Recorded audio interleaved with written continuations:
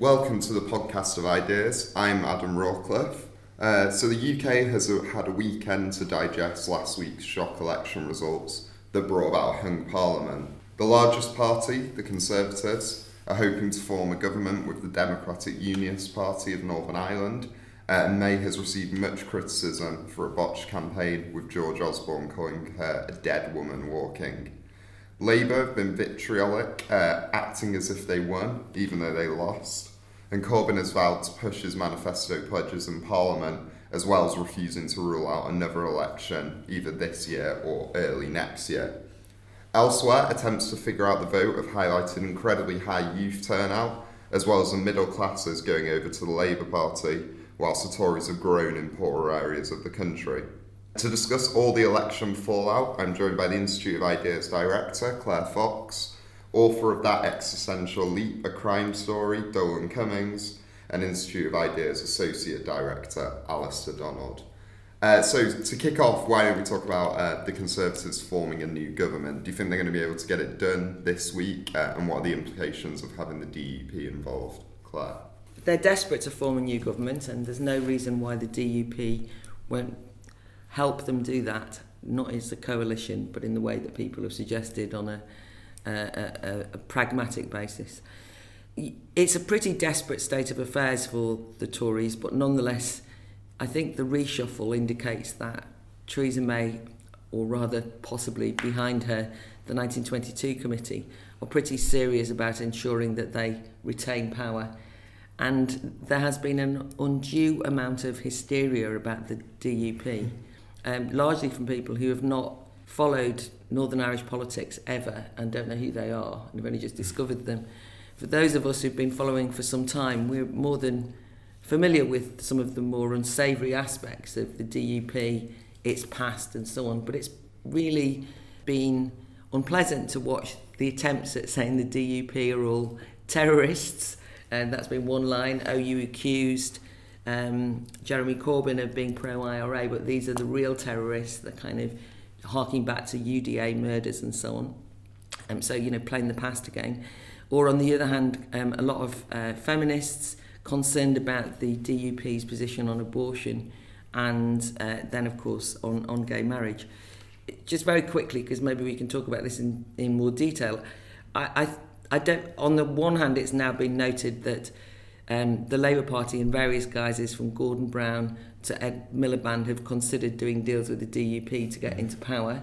It's also been revealed that the SNP also suggested that they'd do deals with the DUP. The DUP are part of a ruling coalition in a part of the United Kingdom, as they say, allegedly, certainly in the way that it's been seen by Britain. So to suddenly start saying we can't possibly work with these people, when in fact they have been part of the peace process that everyone has raved on about, just seems, on the one hand, an anti-Tory stance, and also has revealed some very unsavoury intolerance of religious conscience, because a number of these things are driven by their religious conscience. Yeah, I mean, on the DUP, I think whatever you think about them, they are freshly elected. It's not even as if it's been a while, it's just straight out of the election. So I think it's maybe a reminder that the kind of political centre is not as uniform as people would like to think, that the political culture is different in Northern Ireland. But yeah, I think that in terms of the Tories, we'll have to keep them on board to some extent, but they also have to hold together, and that's I think a big issue, because with a slim majority or no majority, you need to make sure that everyone's going to back the party. There's always a danger that you can be held to ransom by people who want particular agendas. So it doesn't have to be the DUP that are making demands. It could be elements of the Tory party itself. And I think the most important element that we should be talking about is the Brexit aspect, because that wasn't really as big a part of the election as it should have been, I think. There's a broad consensus, I think, in the Tory party to go ahead with it. There's some support from Labour as well, but things didn't really divide, and people are saying, well, the fact that she couldn't get a majority means May doesn't have a mandate for hard Brexit, which is to say being completely out of the common market and so on. But of course, the one party that was standing on a compromise from a Brexit, the Lib Dems, did considerably worse than the Tories. And Labour, who were kind of muddling, nobody really knows what their position was. I don't think they have a uniform position. and they didn't do well either. So there's no mandate for soft Brexit either. We just get the same kind of blank check that we had from the referendum itself, effectively. And it's a real shame that the election wasn't an opportunity to clarify that. Yeah, well, just to go back to the DUP for a minute, I mean, I think it's, on the one hand, you look at their manifesto that they stood on, and, you know, there's some stuff that more liberal leftish people in this country, in England, Wales, Scotland, would support. They seem to want infrastructure investment in industry. They were for protecting the triple lock on pensions and universal winter fuel allowance. So some of the things that they're putting forward are things that on the face of it you'd have thought that people would be keen to support. On the social conservative stuff that everybody's up in arms about, it does seem to me that they're kind of coming in for a hammering, but to some extent you might say a little bit unfairly. I mean, on the abortion stuff, if there was a vote on abortion in Ireland, it's all the major parties that would be against it. So it's not just them.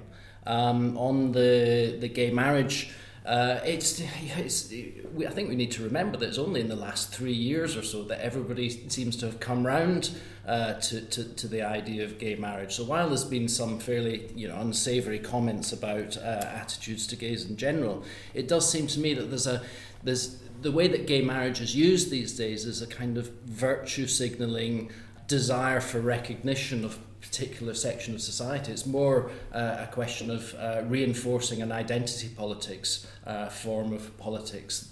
I just wanted to come back in now on the coalition and the impact for Brexit. I mean, one of the fascinating things about the media coverage over the weekend, all of the TV, big political shows, and then this morning on the Today programme, is the only discussion is Brexit. And it's fascinating because everybody's talking about the election as though it was a decisive factor on Brexit and what now for Brexit. But as we know, during the campaign, there was no discussion on Brexit.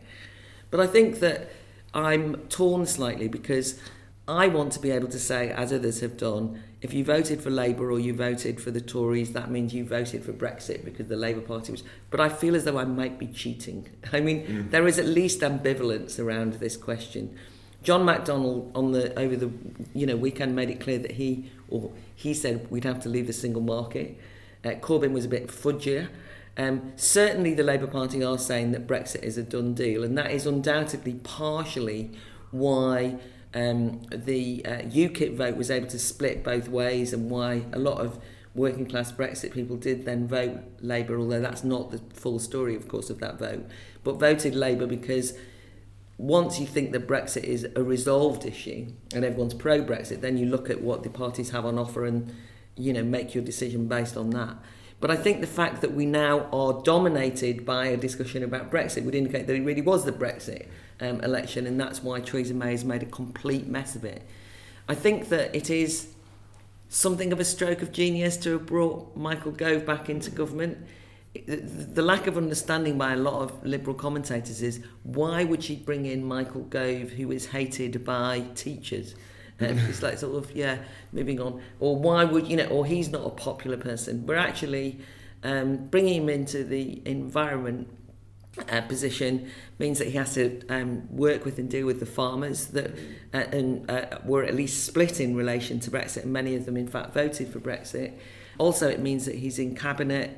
It shows Theresa May making something of an effort to go against her petty-minded instincts that had punished people that she didn't agree with before. But a lot of the people she's brought into positions of power were prominent Remainers as well. So, but I think that what she's trying to do, or as I say, whether it's her, is to try and make sure that Brexit happens, and they are sounding as that way.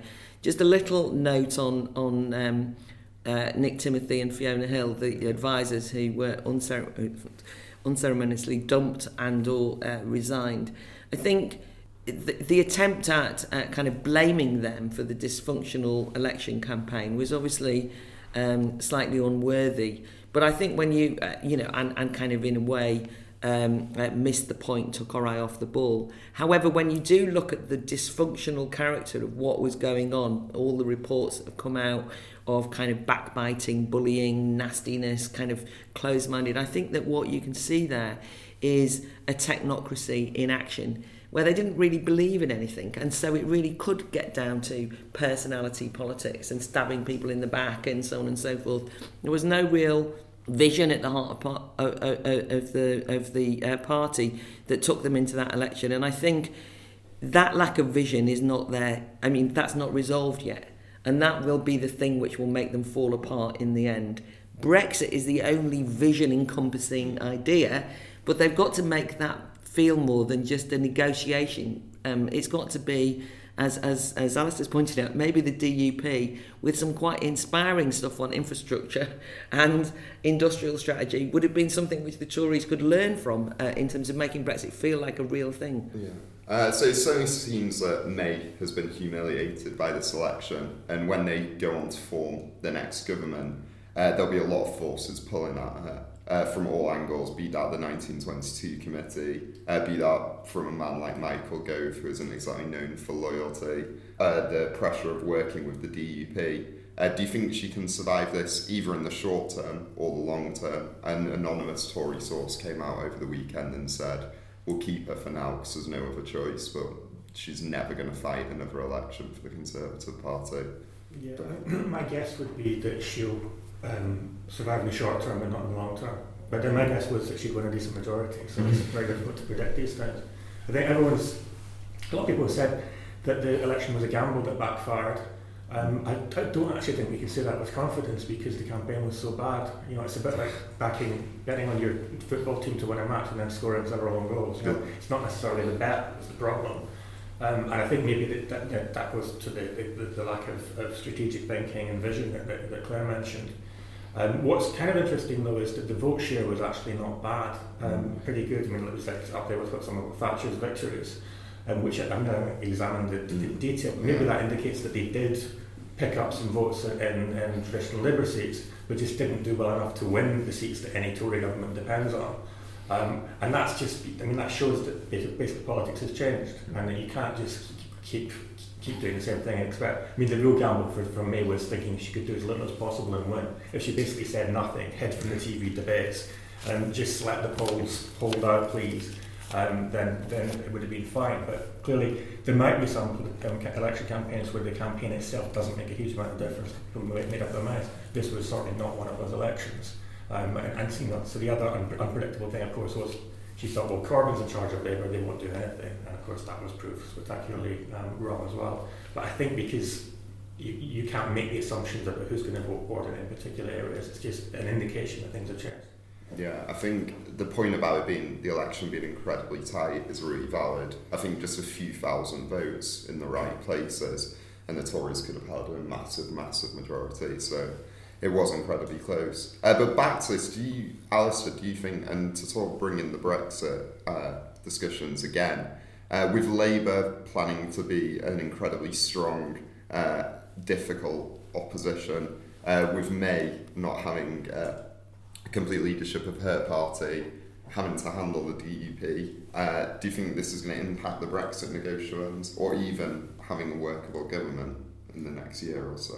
Well, the talk over the last couple of days has been very much towards opening up the decision on Brexit to re-examination. I think if you listen to someone like Michael Heseltine on the television yesterday, very much saying that May needs to now do her party a service and reconsider. So while she's come out and said we're going to push on through with this, I think there's all sorts of forces that are emerging that are going to be rained against her, which is going to cause significant problems, because it's the way that things are being interpreted is that it's now been said that the vote was a mandate against hard Brexit, whether you accept the hard soft Brexit division is irrelevant. It's now been claimed that the election was a vote against hard Brexit. So this, I think, at the very least, brings back into the centre of discussion what it is that's to be achieved over the next couple of years. Because having been clear in the manifesto that at the end of 2 years it would either be a deal and we'd leave, or if we couldn't achieve the deal, we'd leave anyway. That does seem to be called into question again. And I think Labour also obviously had it in their manifesto, some level of commitment to Brexit, although as Dolan said, we kind of don't really know what they really thought. But having John McDonnell gone on yesterday and sort of stressed the commitment to leaving, Barry Gardiner this morning has come out and said maybe we need to now look at staying. So obviously there's divisions there within the parties. So I think it just, the really telling issue has been that having called this election on the basis of Brexit, they failed to bring forward a credible sort of political imagination about what that would mean, not just in terms of the technical process of leaving the EU, but how it could completely transform the way that we thought about all aspects of British life. And I think that in order to regain the initiative, they really need to start putting some fleshing out some of these ideas around what Brexit could actually mean. That being said, though, ironically, in this Parliament, hard Brexiters are going to have a bigger say than they had beforehand. May's not going to be able to get away from her backbench MPs now because she doesn't have a big enough majority to drown them out. The DUP are very much pro a hard Brexit. There's going to be a lot of hard Brexit voices in there. I wouldn't be too sure, actually. I think that the strength of... I think that those voices are there, but I think the strength of the anti-democratic trends that predate this election and were much discussed by us and others in relation to the response to the vote to leave the EU are actually gaining confidence. And I think that's it's worth remembering because Dolan has rightly reminded us of the kind of complete realignment of politics and how the political parties aren't just as we might think.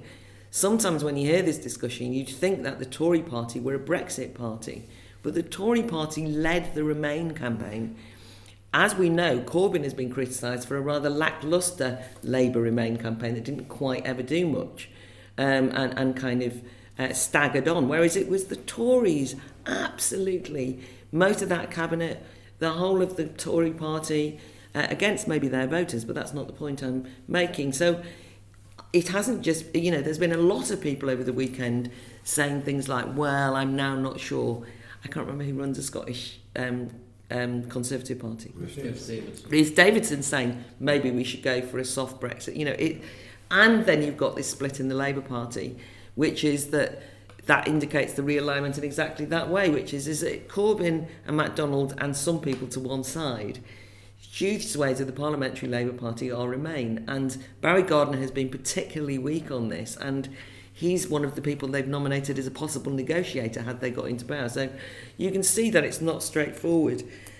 One interesting aside has been that, to my surprise, I've spent the weekend agreeing with a variety of high-profile Remoaners, as the derogatory term, AC Grayling, Ian Dunt, who calls himself a Remainiac, Fiona Miller, kind of leading proponents of Remain, who have basically said there's no such thing as soft Brexit. There's only hard Brexit or no Brexit. And they're ironically saying that they're also criticising Corbyn this way. They're basically saying that Corbyn can't be relied upon to be anti-Brexit and soft Brexit is a nonsense. And it's a kind of weird thing that they, even though they if they supported the Lib Dems were humiliated, they themselves can see that there's a kind of tension that still makes Brexit the only game in town. And I think that only game in town is yet capable of ensuring an implosion within both main political parties that we've not even begun to see the outcome of yet. Yeah, I think one interesting thing is that if I were anti-Brexit, which I'm not, but if I wanted to stop it, I think the one kind of way they might have been able to do it while sparing democratic blushes was for David Cameron to call an election immediately after the referendum. Mm-hmm. Say, look, I've lost my mandate. Let's put it to the country and have a political debate about it. The reason that he didn't do that the political class was not kind of doing it, is they just assumed that that Brexit would win, that whichever party stood against Brexit would be defeated, which might have been true. I'm told it would be true. But actually, after this election, that seems less clear. I mean, maybe it would be possible to win it back that way. And the more it drifts, and then the more you have, well, we've just had a fresh election, and most people voted for MPs who are pro-Remain, if that were to happen at some point in the future. Then you'd say, well, that trumps a referendum a few years ago.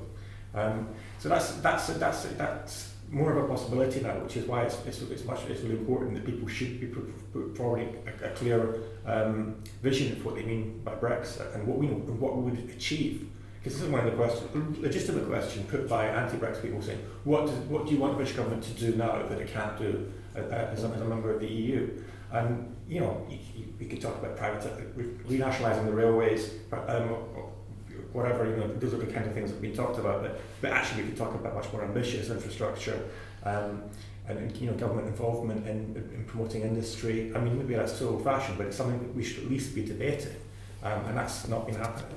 Yeah, I think one of the interesting things is, as Claire has said, that having been instinctively Remain, the Tory party has been forced into going with the Brexit vote and leading the campaign against Brexit through the general election campaign. And one of the interesting things about the way that the voting patterns seem to be emerging is that the people who voted for the Tory party were substantially leavers. So something around about 7 out of every 10 people that voted Tory were Leave. So having for quite a number of months talked about the problems that the Labour Party has had in bridging the divide between their traditional constituency, which has gone Leave, and their new constituency in the south, the more wealthy south, which was instinctively Remain, it may be the case that the Tory party have a real problem in the coming period, because having attracted a support on the basis that they would deliver Brexit, if they are opening up the discussion and trying to retreat again, then that is not going to be an easy thing to manage. And it's quite interesting what from the Lord Ashcroft survey. He highlighted the way that people who voted Tory decided very early that they were going to vote Tory. So it suggests a fairly strong commitment on that basis that the Tories were going to deliver Brexit. The Labour Party, on the other hand, very relatively few Leavers voting for the Labour Party, and what his data showed is that people decided very late in the campaign to actually go to the Labour Party, which to me seems to suggest much less of a commitment to what the Labour Party is doing. So they've done very well in the election, but will they be able to carry it on?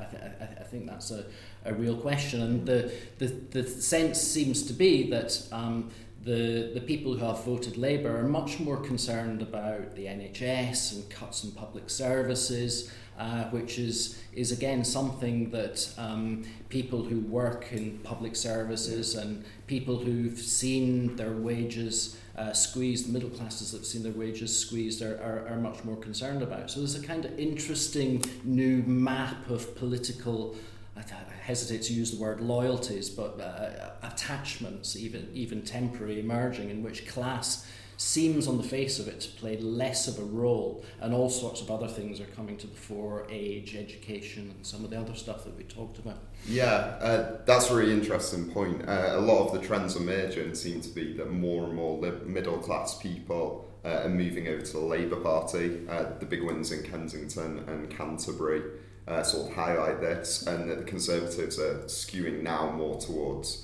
what was formerly the working class or poorer geographical areas of the country. Claire, do you think class, geography or education level are better indicators of how people are going to vote?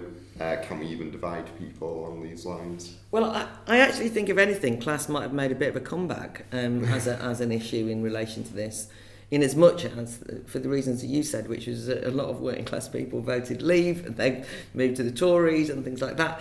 Although I think, to sort of say, I think the majority of people who voted Labour would remain, but the substantial point is a substantial minority of Leavers voted for Corbyn, which is what that group of people which the Labour Party took for granted, and that was a real mistake.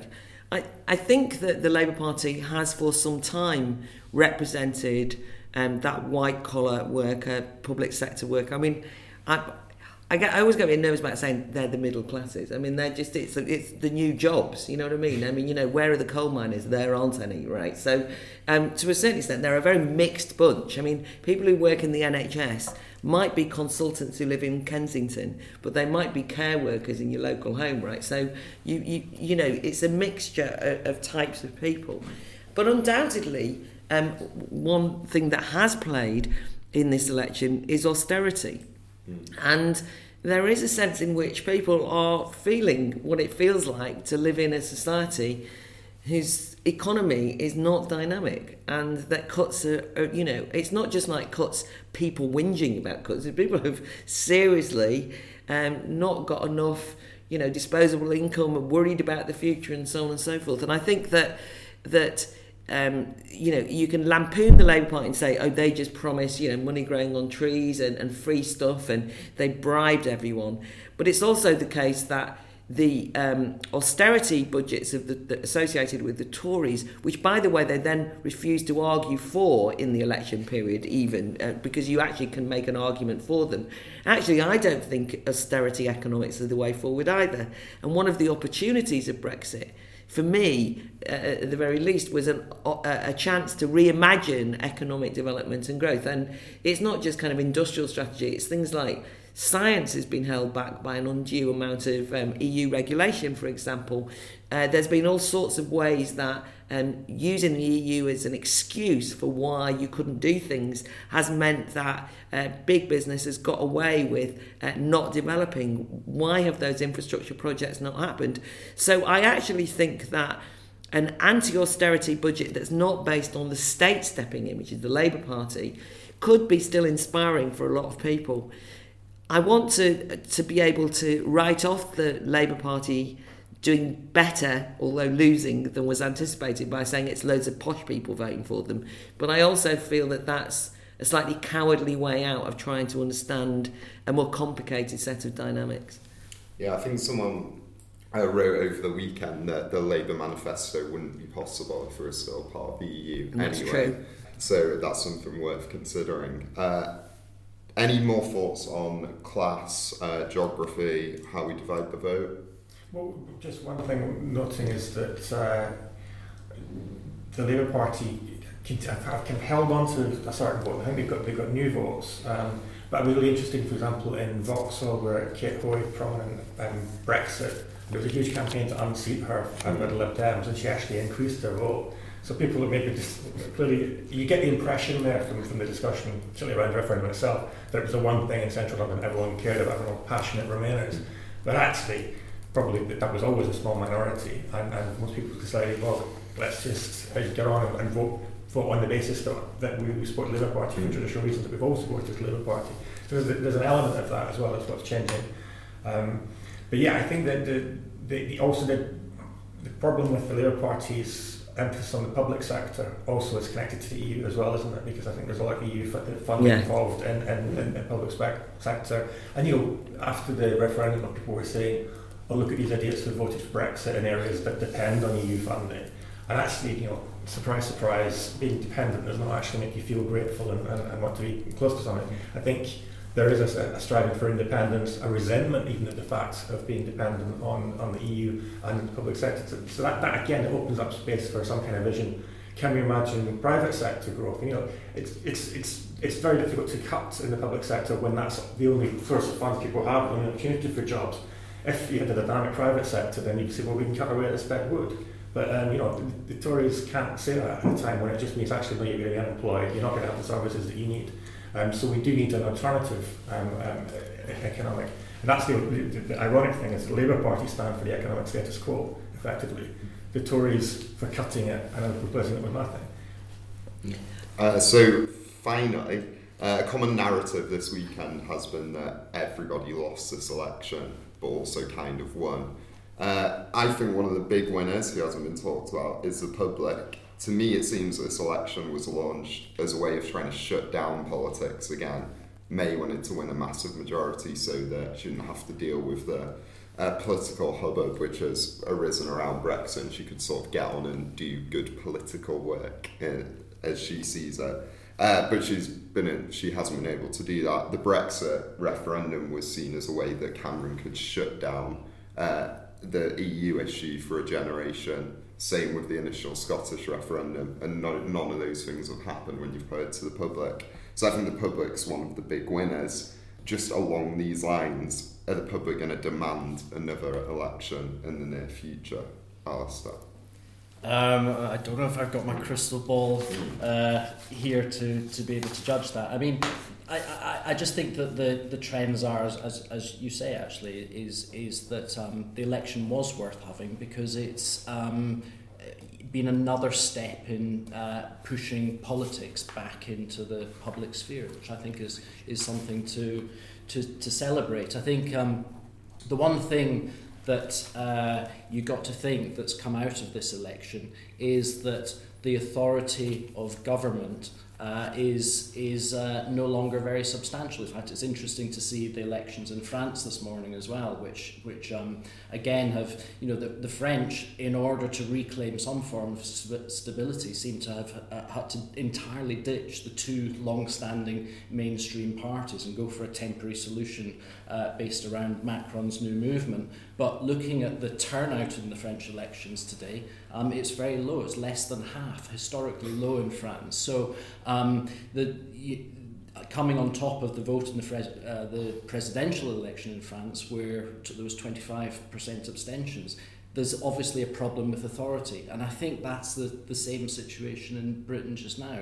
And pushing these discussions back into the public sphere is a really important part of that. And I think we really probably need to reject this sense that, and it came across in a couple of newspaper articles over the weekend, that there's too much democracy, that these things need to be taken back behind closed doors because elections are unpredictable. Well, I think that's good that elections are unpredictable. It shows that people can have a stake and have an influence.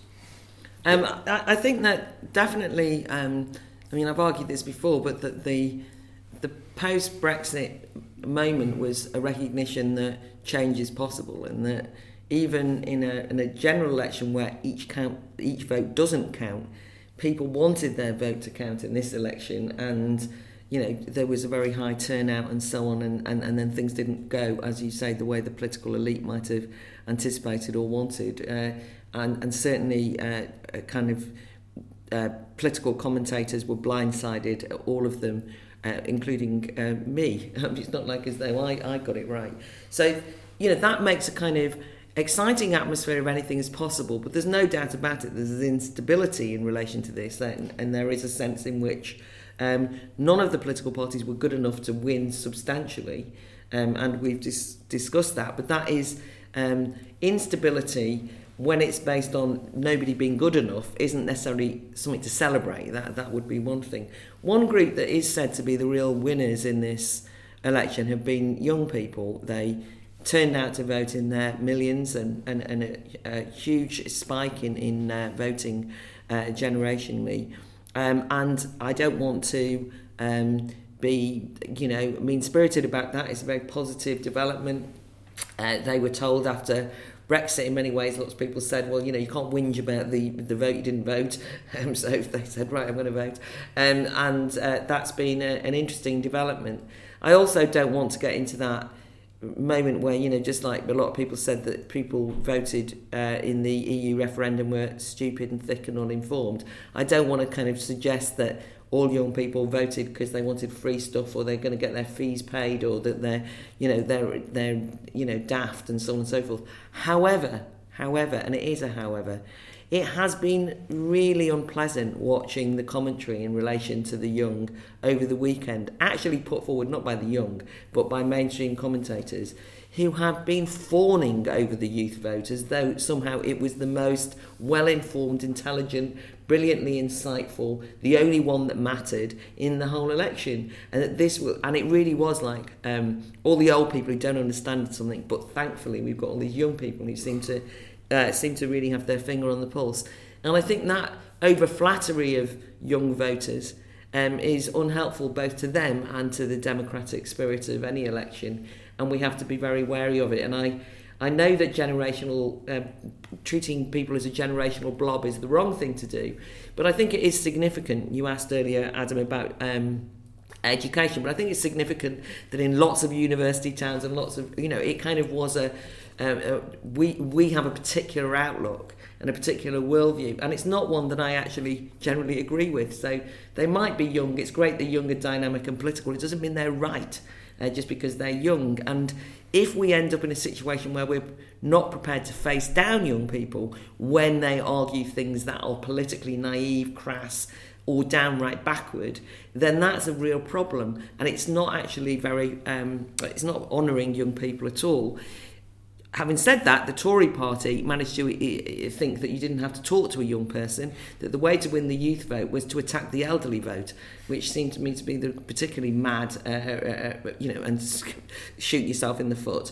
Young people want to have a dynamic sense of the future, and that has to be fought for. It certainly isn't a cheap ride, and so we now need to engage that generation of voters in a more complicated, sophisticated discussion about what politics can offer. Yeah, I think it's important also to recognise there isn't any hard data yet to suggest that young people make the difference. I don't think you don't write down your age when you vote. So there's indications that may be taken, but we're not sure. I think that's come out to one of the ways people are trying to explain an unexpected election result. Because when the election was called, there was a lot of cynicism saying, "Oh no, people don't want another election. People are fed up with politics." And actually, it turns out no, they're not. They actually want politics. And so Theresa May stands on saying, "Leave it to me." Does very badly, and Corbyn, even though his politics is not really that popular, actually did seem to be offering people something to argue about, and that's a positive thing, I think. In Scotland there was such a yearning for politics that people voted for parties that are effectively dead, digging up the Scottish Labour and the Scottish Tories. I think not because of anything they were getting right, but simply because they were an alternative to the SNP, which is also quite technocratic and aloof from day-to-day politics.